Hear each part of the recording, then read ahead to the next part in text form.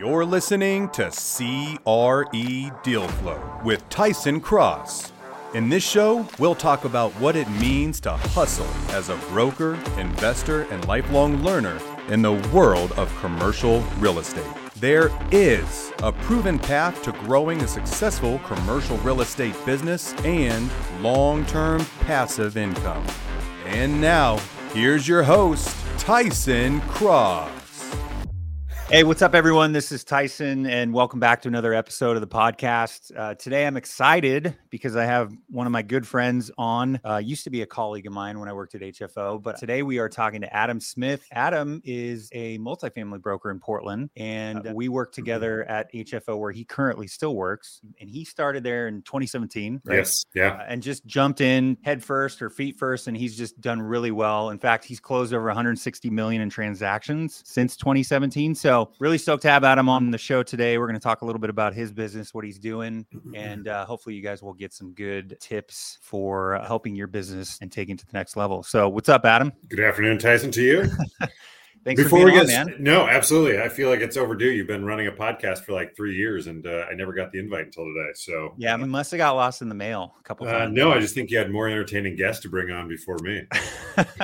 Could be true. Adam and I actually, for those listening, we fish every year. We go fly fishing on the Deschutes River, and we've talked about doing this for a while. So I'm stoked that we finally made it happen. Yeah. And we'll just kick it off because, you know, we try to keep these pretty short and action-packed, but we talked a little bit about before we went on. You are focusing on multifamily, have focused on multifamily since you started. You used to work at Nike before you came over. Maybe just share a little bit about your path to get here, sort of a condensed version. Sure. And how you think that how that background in the corporate world translated into the brokerage world. Yeah, sure. No, so first off, thanks for having me. I also want to throw out a massive thank you to you. I don't think I've ever expressly given my gratitude to where I am today. I could not have done this without you. Tyson sat in front of me in a cube for the first year and a half in brokerage. And then I now sit in Tyson's old office. So I feel like good kudos to come out of here. And I can't thank you enough for being a good mentor.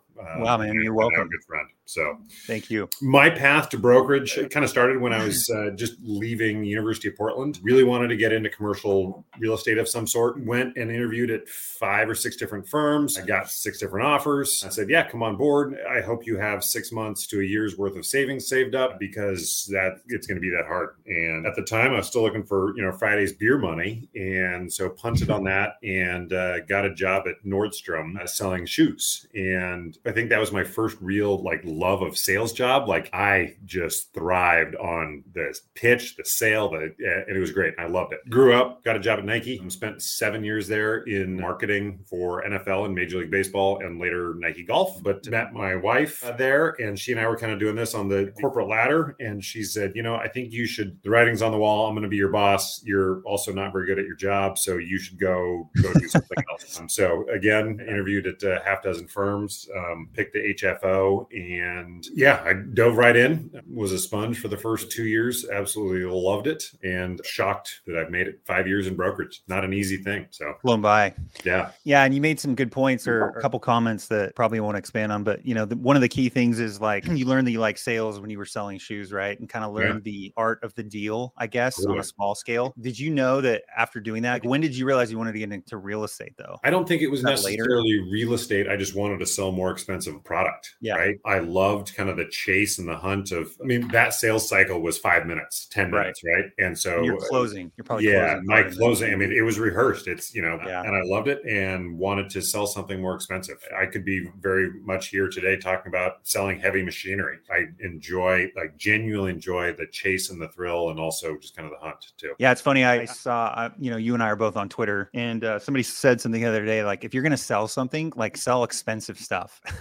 Dude, so true. If you're going to sell, go sell the most expensive thing you can sell, especially in a field what's great about commercial real estate is there's no limit, right? Literally could sell. It's as hard as you want to work, right? You can have years where you just crush it. And then there's years where you don't. And it's really about how hard you want to work and your goals and aspirations. When you came over from Nike, was it difficult to find self-motivation in terms of now you're not being held accountable, right? Because you're a boss and you're hey, you need to be here by, and it's not not like that in the corporate world, but like a little bit, right? So now, no, I think my first few months were really rocky. I kept looking to our office director for like, what am I supposed to be doing? Like, how do I spend my day? I figured that out, and you taught a lot of that to me, but I remember the first time telling her, I was like, hey, Tuesday, 11 a.m., I got a doctor's appointment or a dentist appointment or whatever it was. She goes, and I'm like, well, I won't be here. And she goes, yeah, you're an independent contractor. You can be here. You can not be here. It's however you want to use your time. And that was like an eye-opening thing of like, oh, this could be a really good job. This is going to be a good career. I don't have to tell you where I am.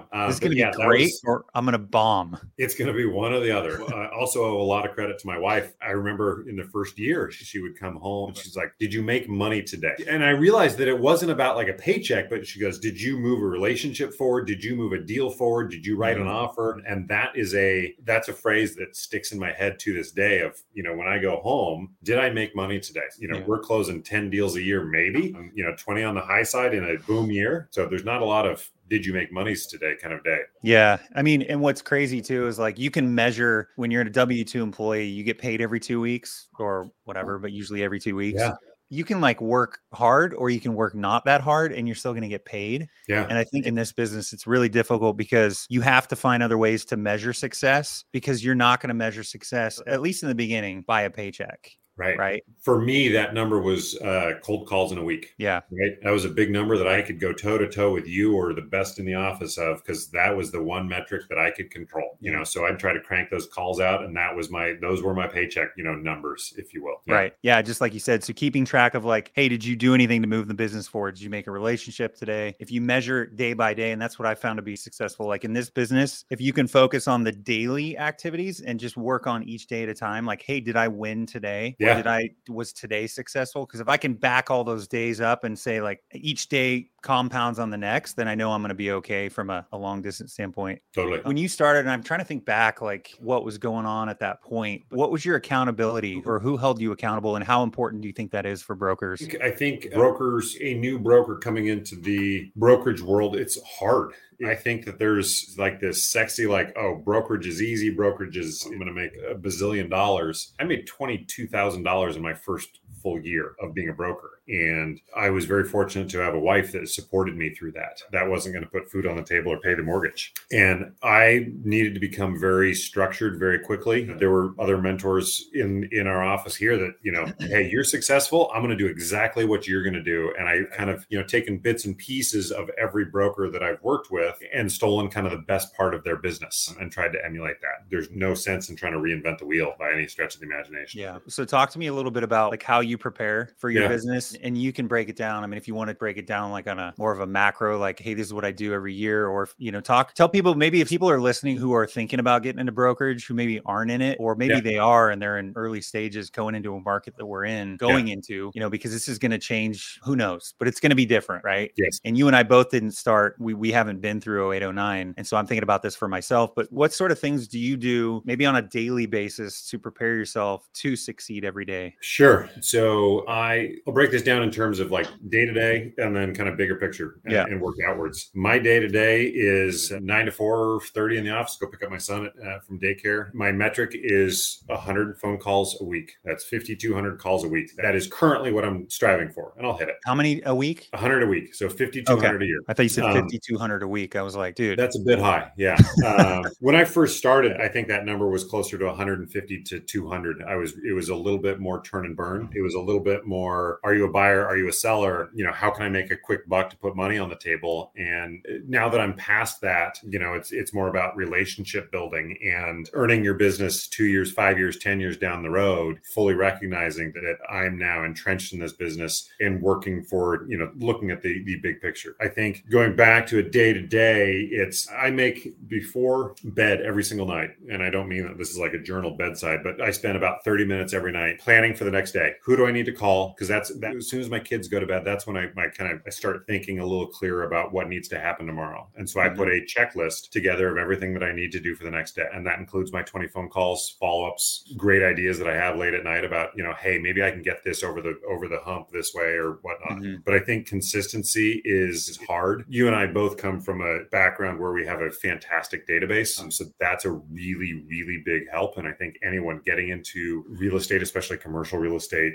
database is everything. It's key. And I watch other people, build a business and build call lists based on title report pulls. That's hard. So I was very fortunate to land at a company that, in hindsight, because I didn't know what I didn't know, was able to provide that to me. Yeah. I mean, that's huge. Like, I think I've listened to commercial real estate brokers, and there's a few out there, but they all preach database is like the key foundation piece. And I didn't realize how good it was to step into HFO where there was a database, but not just a database, but one that had been actually refined. Yeah. Because it's one thing to build a database. It's another to actually, which you have done. And it's incredibly hard. And I didn't realize that till I did that. And even now it's not even close to where I want it to be. And so it takes years to refine your database. It's, I always say it's a living thing. It's like a living, breathing thing. And that's why it's so important that you're continually adding and taking from it and editing it and stuff like that. How important do you think prospecting is business to be a good broker? Yeah, I think it's everything. I think getting your name out there is the only way that anyone's going to know to call you when they're ready to sell, right? And so that's what I'm working towards, right? Is having every single owner in a 150-mile radius know my name. Yeah, but prospecting is different than someone knowing your name, right? Prospecting and marketing. But I'm saying, how important do you think cold calling direct to owner prospecting is in brokerage? That's how that's how 95% of my deals have gotten done. Yeah. It is get on the phone, build a relationship, go meet with them. Sometimes you'll catch people on a day. It's like, hey, I need to sell my building. Mid-June, I was the only one in the office on a Friday afternoon, and a gentleman came into our office and literally said, I'd like to sell my building. That was a first. That was awesome. And I was the only one here. And so it closes actually next week, which I'm excited about. So that's awesome. That's very rare. You're like, hey, guess what? I'm your guy. Yeah. We clicked, and it was kind of serendipitous, but yeah, prospecting, got to get out there, hit the phones hard, and take copious notes too. Yeah, for sure. Yeah, that's key. Take copious notes and then put them into the database, right? Like, don't just write it down and forget. I've done that a lot. I'm like, shit, what did I write? Yeah, right. Why do you think so many brokers stop prospecting, or because it's hard. Don't do it. It's hard. Yeah. I think you've got to have really thick skin and be able to take a rejection, because you're going to ask the same question 10 different times, and you're going to get no's the first 9 times. You're going to be told, colorful language. I don't want to talk to you. Okay, I'll call you again in 4 months, dude. Right. And it's a different conversation. They don't remember you. You catch them on a better day, and it moves forward. I think as humans, we're just scared of being told no. I can't tell you how many times it's not like a million, but there's been times where you call somebody and they hang up on you and they're like, dude, leave me the F alone. Right. Yeah. And then you call them like a month later and they're the happiest person ever. And you're like, dude, totally. Are you the same person? Yes. And then you'll call them 30 days from then, and then it'll sink in, and it's like, let's go grab coffee. Yeah. And I think that's the key point that so many of us, and including myself, I mean, we're all human, but I think just focusing on the fact that it's not personal, there's so much stuff that's going on in every person's own personal life. Yeah. And for us to make it personal, that if we call somebody and we interrupt them and then we say, hey, are you interested in selling your property in the next 12 months? And they tell me to F off. I mean, that's I've never really had someone actually say that, but if they're just rude or they hang up on you, right? For us to take that as personal attacks, kind of it's ridiculous that we would think it's about us, right? When we're the ones calling them, interrupting them. Right. I mean, you got to then come at it from a different approach 30 days later of, okay, a rent survey didn't work. I'm going to call them about legislation. I'm going to call them about a sales company. And on the 5th topic, you don't know what that topic is. That's a hot button for them. Yeah. They say yes. They open up. Yeah. And that's how you start a relationship. Do you think some brokers call and they're too soft on the phone? Can you be too soft versus overly? So I think I am too soft. I assume that everyone has the best of intentions. And when they say, I'll call you if I need anything, great, I'll just wait for your phone call. And I think that there's part of a learning experience as both a human and as a broker is recognizing when to be the sharp end of the stick. Yeah. And ask for the listing, be aggressive. Hey, I've been talking to so-and-so at XYZ firm. Great. Hey, this is why you shouldn't list with them. Let me add some value. Let's get together. I'm not a sharp tactical hunter, if you will. I'm more of the Mr. Nice guy. And I think this is where you come from as well. I think you are a relationship guy, but you know exactly when to turn on the let's go today mentality of, not just being a fly on the wall kind of a personality. Yeah, it's hard though. Like there's been periods where I'm like, what am I doing? I'm not asking for the business, right? And you have to, you can get complacent just like in anything. And I think it's important to continue to sort of evaluate how you're doing things because, dude, you could be calling for 6 months and you're like, what's going on? I'm not getting any meetings. I'm not asking for the business. And it could be just a simple, like looking at your call and like, what am I saying on the phone that's getting this person to move or to want to do business with me? And so, yeah, I think that's incredibly important to continue to like evaluate, I think that there's on the flip side too, I think coming from the broker that just wants to call and say, hey, like, are you interested in selling? And then that's the call. That's such a hard business to sustain because you're never going to move that ball forward, Right. If I had the skills today for when I started at HFO, I would recognize when to ask for the business, when to be poignant, and I may burn the relationship, but I asked for the business when it needed to be asked for, right? I think I would have made more than the 22 grand a year. Yeah. But you don't know what you don't know, right? Don't broker differently than how you are as a human, right? Yeah. Like, great advice. I am the same person I am as a broker as I am as a person. Yeah. And I think that's important. I'm a relationship person and I enjoy watching people grow. And I hope that they enjoy watching me grow as a broker too. So yeah, that's really good advice. I can't tell you how many times I've said that to some of the younger guys too, especially when they're learning how to cold call. Yeah. And, we were trained from a very good brokerage company that has really good sales training. And so they try to fit you into this mold and it's like, hey, this is the structure of the call. This is how you should take the call. Right. Tell some of these younger guys, I'm like, hey, it's great to take all that and like absorb it because that is really good foundation for how to make a cold call. But at the end of the day, you have to be yourself on the phone because if you're not your authentic self, people will pick up on that and then you're not going to be successful. You have to take that stuff that's like tried and proven and true and then adapt your own authentic voice to it. And then that's really what's going to make you successful. Throw a question out to you. Over the years, you've bought and sold your own deals. I have to this date not bought a personal deal for myself. I've syndicated with some groups and that's going very well. And there's no wrong way to do it, right? But how do you, as a broker and as an owner, calling prospective clients of deals that you for the right price, Tyson's a buyer, right? How do you balance that in an environment where, you want to buy it, that's option one. You want to list it, that's option two. Yeah. How do you balance those two as a buyer and as an advisor? Yeah, it's a great question. And I think there's a lot of viewpoints on this, on both sides. I'm respectful of all sides. I know that there's multiple answers to this, but the way I view it is when I'm calling somebody, first and foremost, I'm a broker. So I have a fiduciary responsibility to them to, act in their best interest. So if somebody's like, say, hey, I want to sell, I want to get the highest price. Great. Let's get together. Let's figure out what that's worth. And then let's go to market. We're listing brokers. I always say this, we're listing brokers. We're not buyer brokers. And, just like HFO, you guys are listing brokers. We look to help people maximize their sale proceeds. The only way that you can do that is list the property. And so first and foremost, it's always that way. When I was at HFO and I was doing multifamily, I was prospecting for parks in other states. I was saying, hey, I'm a buyer. I'm looking for something to buy. Right. My family, my wife and I are looking for something. So first and foremost, if I'm calling prospects, it's always from the broker hat. And so I think there are situations where, I've gotten to know some clients very well and they haven't been sellers, but they became a seller. In fact, we have one right now that we're closing on. And I said, hey, look, I'd be interested in buying this. Right. Yeah. And, we're paying more than a fair price, in my opinion. In fact, it's probably worth less than what we're paying just because of the market. But it's always about being above board, being a fiduciary and respecting that first and foremost. And then like I've always tried to operate my business from 100% integrity. There's nothing else besides that. And so, there's a way to do it. I know that some guys don't want to buy the same product that they sell because there's a conflict of interest, but I think you can do that. You just have to be completely transparent and honest with people. That's a good point. You're good at that. Every broker, I shouldn't say every, but a lot of brokers buy. Yeah.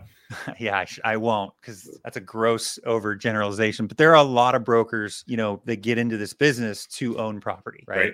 It's why I got into it. I think it's one reason you got into it. And so we are doing this work primarily because we want to be in the seat of the people that we're calling. And so there's a right way to do that and there's a wrong way to do that. So I think you can do it the right way. Yeah. I was going to ask you, that was a good question. You totally made me lose my train of thought. I mean, what are your thoughts on that since we're on the topic? No, I mean, I'm looking to you. I think being above board on everything you do is the best thing you can do in your brokerage business. Just be honest. And I know that sounds easy, but it's not, and I think that will get you a long ways, just being genuine, right? You are a connector of dots when you boil it down, right? Mm-hmm. You know the information on the property. You can find a buyer. You're connecting the buyer and seller. And it doesn't need to be more confusing than that. It takes a lot of work to get to that point where you're connecting those dots easily. And that's when it becomes really fun in brokerage. When you can take a property address and price, and you can quickly come up with 5 names of people you should call that would be logical buyers. That's when it gets really fun. Yeah. So knowing that we've got a little bit of time left, I mean,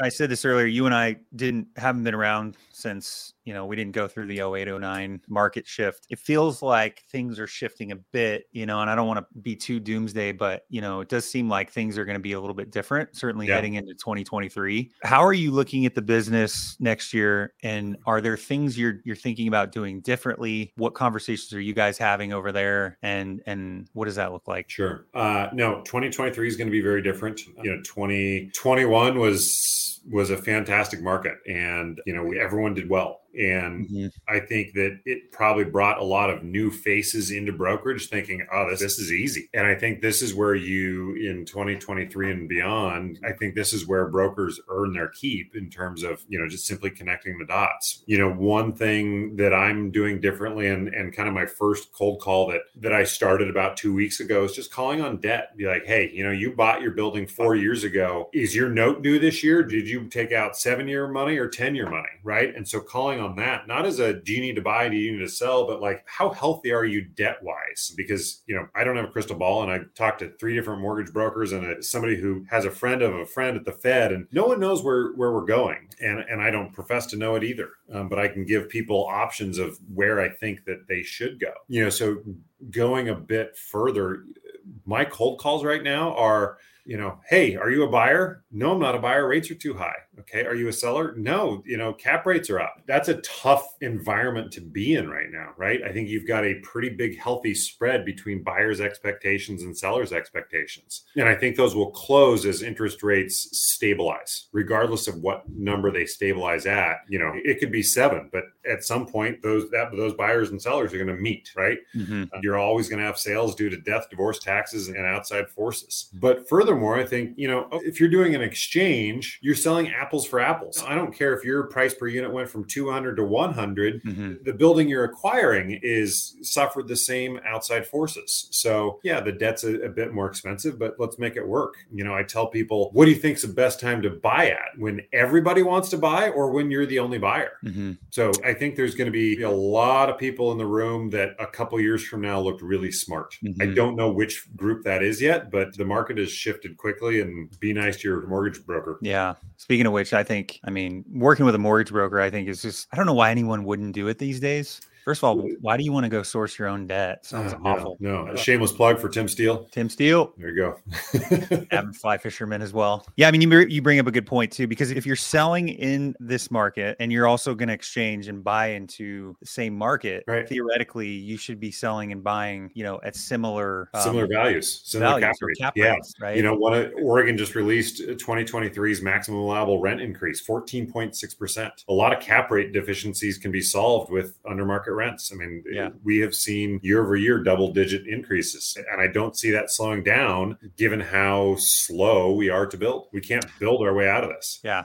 Are you going to make more calls next year, or are you adjusting your expectations, or are you just going to double down on what you need to do in order to try to achieve the same, if not more? I think I am going to tweak my business a bit. I have a kind of an internal list of my top 200 clients, folks who I do work with, folks who I do want to work with. Yep. I'm going to focus harder on those folks because I think those are going to be the movers and the shakers. Yeah. And I'll be honest, holidays from Thanksgiving to Christmas are typically slow. Yeah. In brokerage world. Yeah. I'm not going to abandon my phone, but I'm going to take some time off. I think that this is a good time in the market to step back and spend some time with family over the holidays and then hit it hard January 1st. Yeah. And I think I was going to ask you trying to keep it short, but this is a good question because I often struggle with this too. Speaking of your family, it's so hard to be, great at both. I'll say it's so hard to be great at both. It's just, there's a lot of push and pull, right? You've done a really good job balancing both. And maybe you can share a little bit if you'd like, but was that easy for you? How did you come to figuring out what worked for you? Because I struggle with that. Yeah. Balance is hard, right? You want to be the best at everything and be everything to everybody. I had 2 kids during the pandemic. My son was born in May of 2020 and my daughter's first birthday is today. Nice. And I think I'm very fortunate that I've kind of, I've made it through the first year of brokerage where I kind of anticipate an ebb and flow and have a pipeline that's robust enough to say, you know what, this is what I've got for the next 6 months that's incoming and this is what I'm expecting. I think I'm now in my late 30s and I recognize that family comes first and spending time with my kids means absolutely everything to me. And I'm not saying that brokerage comes second, but I guess if you put your kids as a priority, brokerage does come second. But that forces me to work harder and smarter with my time that I do have, right? Yeah. I'm not the guy who's going to be in here banging the phones for 60 hours a week, but I am going to go meet with you and do every single bit of hand holding that needs to be done on a deal. Yeah. It's really about efficiency with your time, right? Time management. Yeah. Because there's really only, in my mind, like 3 or 4 important things that we really need to do every day. And especially where you and I both work, we have a really good support staff. So a lot of the admin stuff is taken off our plate. Yeah. And so if you factor that in and you're like, look, if I just get in and I make my 20 calls or 30 calls or whatever it is for your number, and I get my deal management stuff done, and I, maybe work on an hour of marketing stuff to push the presence business forward, then you can get out of there in a certain period of time, right? And I think so many of us, including myself, get caught up in like, what the hell did I do today? I'm like, I just wasted 3 hours. What was I really doing? Yeah, no, one of the metrics that I like to boil down is dollars per dial, right? In terms of how many calls did I make for the year and how much did I make for the year? Yeah. And that started with when I was at Nordstrom, they had a kind of a metric called sales per hour, and I worked part-time. I was the highest sales per hour salesperson in the shoe department at downtown Portland Nordstrom for a good 2 years straight. Nice. And that's how I break my phone calls down now is how can I make my dollars per call go up, right? And that's the ultimate goal is to, I want to say retire, but be more value every time you pick up the phone. Do you still track your numbers? Yeah. Cool. Yeah. And then when you're out of the office, like if you go on vacation, do you put an away message up? No. Okay. I have not put an away message out in 5 years. I've never done that since I started. Should brokerage. we? Huh? Should we be? Well, so here's the thing. So I saw Lee do it, like kind of poked fun at him. I was like, dude, are you serious? You're away. I was like, what if I want to sell my building? And he's like, dude, I'm out of the office. I'm with my family. I'm not trying to check my email. No, he's good at that. Yeah, he is. And so I was like, you know what? That's actually a good point. So I did it. And I kind of like had to because I was out of cell service. So it was like, I may as well put that on my email. If I'm not even cell service, I may as well put that on my email because I'm not checking my email. And I did it. We should hold each other to that next time we go fishing together. Exactly. That's what I was thinking. But when I came back, I was super glad I did it because nothing happened to where it wasn't like an emergency. There was no fire drill. Yeah. And I totally checked out and it was good. Because so often, like when I leave or go on vacation, I'm constantly checking email and you're not really like checking out, So it's not really vacation in my mind. It's like a work vacation. And then your wife gets pissed at you or my wife gets mad at me. So I think that's a big thing for growing as a broker in terms of, hey, it's 5:30. We're sitting down to dinner. I don't need to pick up this unknown number. Yeah. Because that's hard. Totally. Yeah. But I think that, people aren't like, they're not going to be like, dude, you didn't get back to my email. I'm not going to work with you. I just don't think we're at that. And if that's the case, then maybe I don't want to work with them. Exactly. Yeah. Cool, man.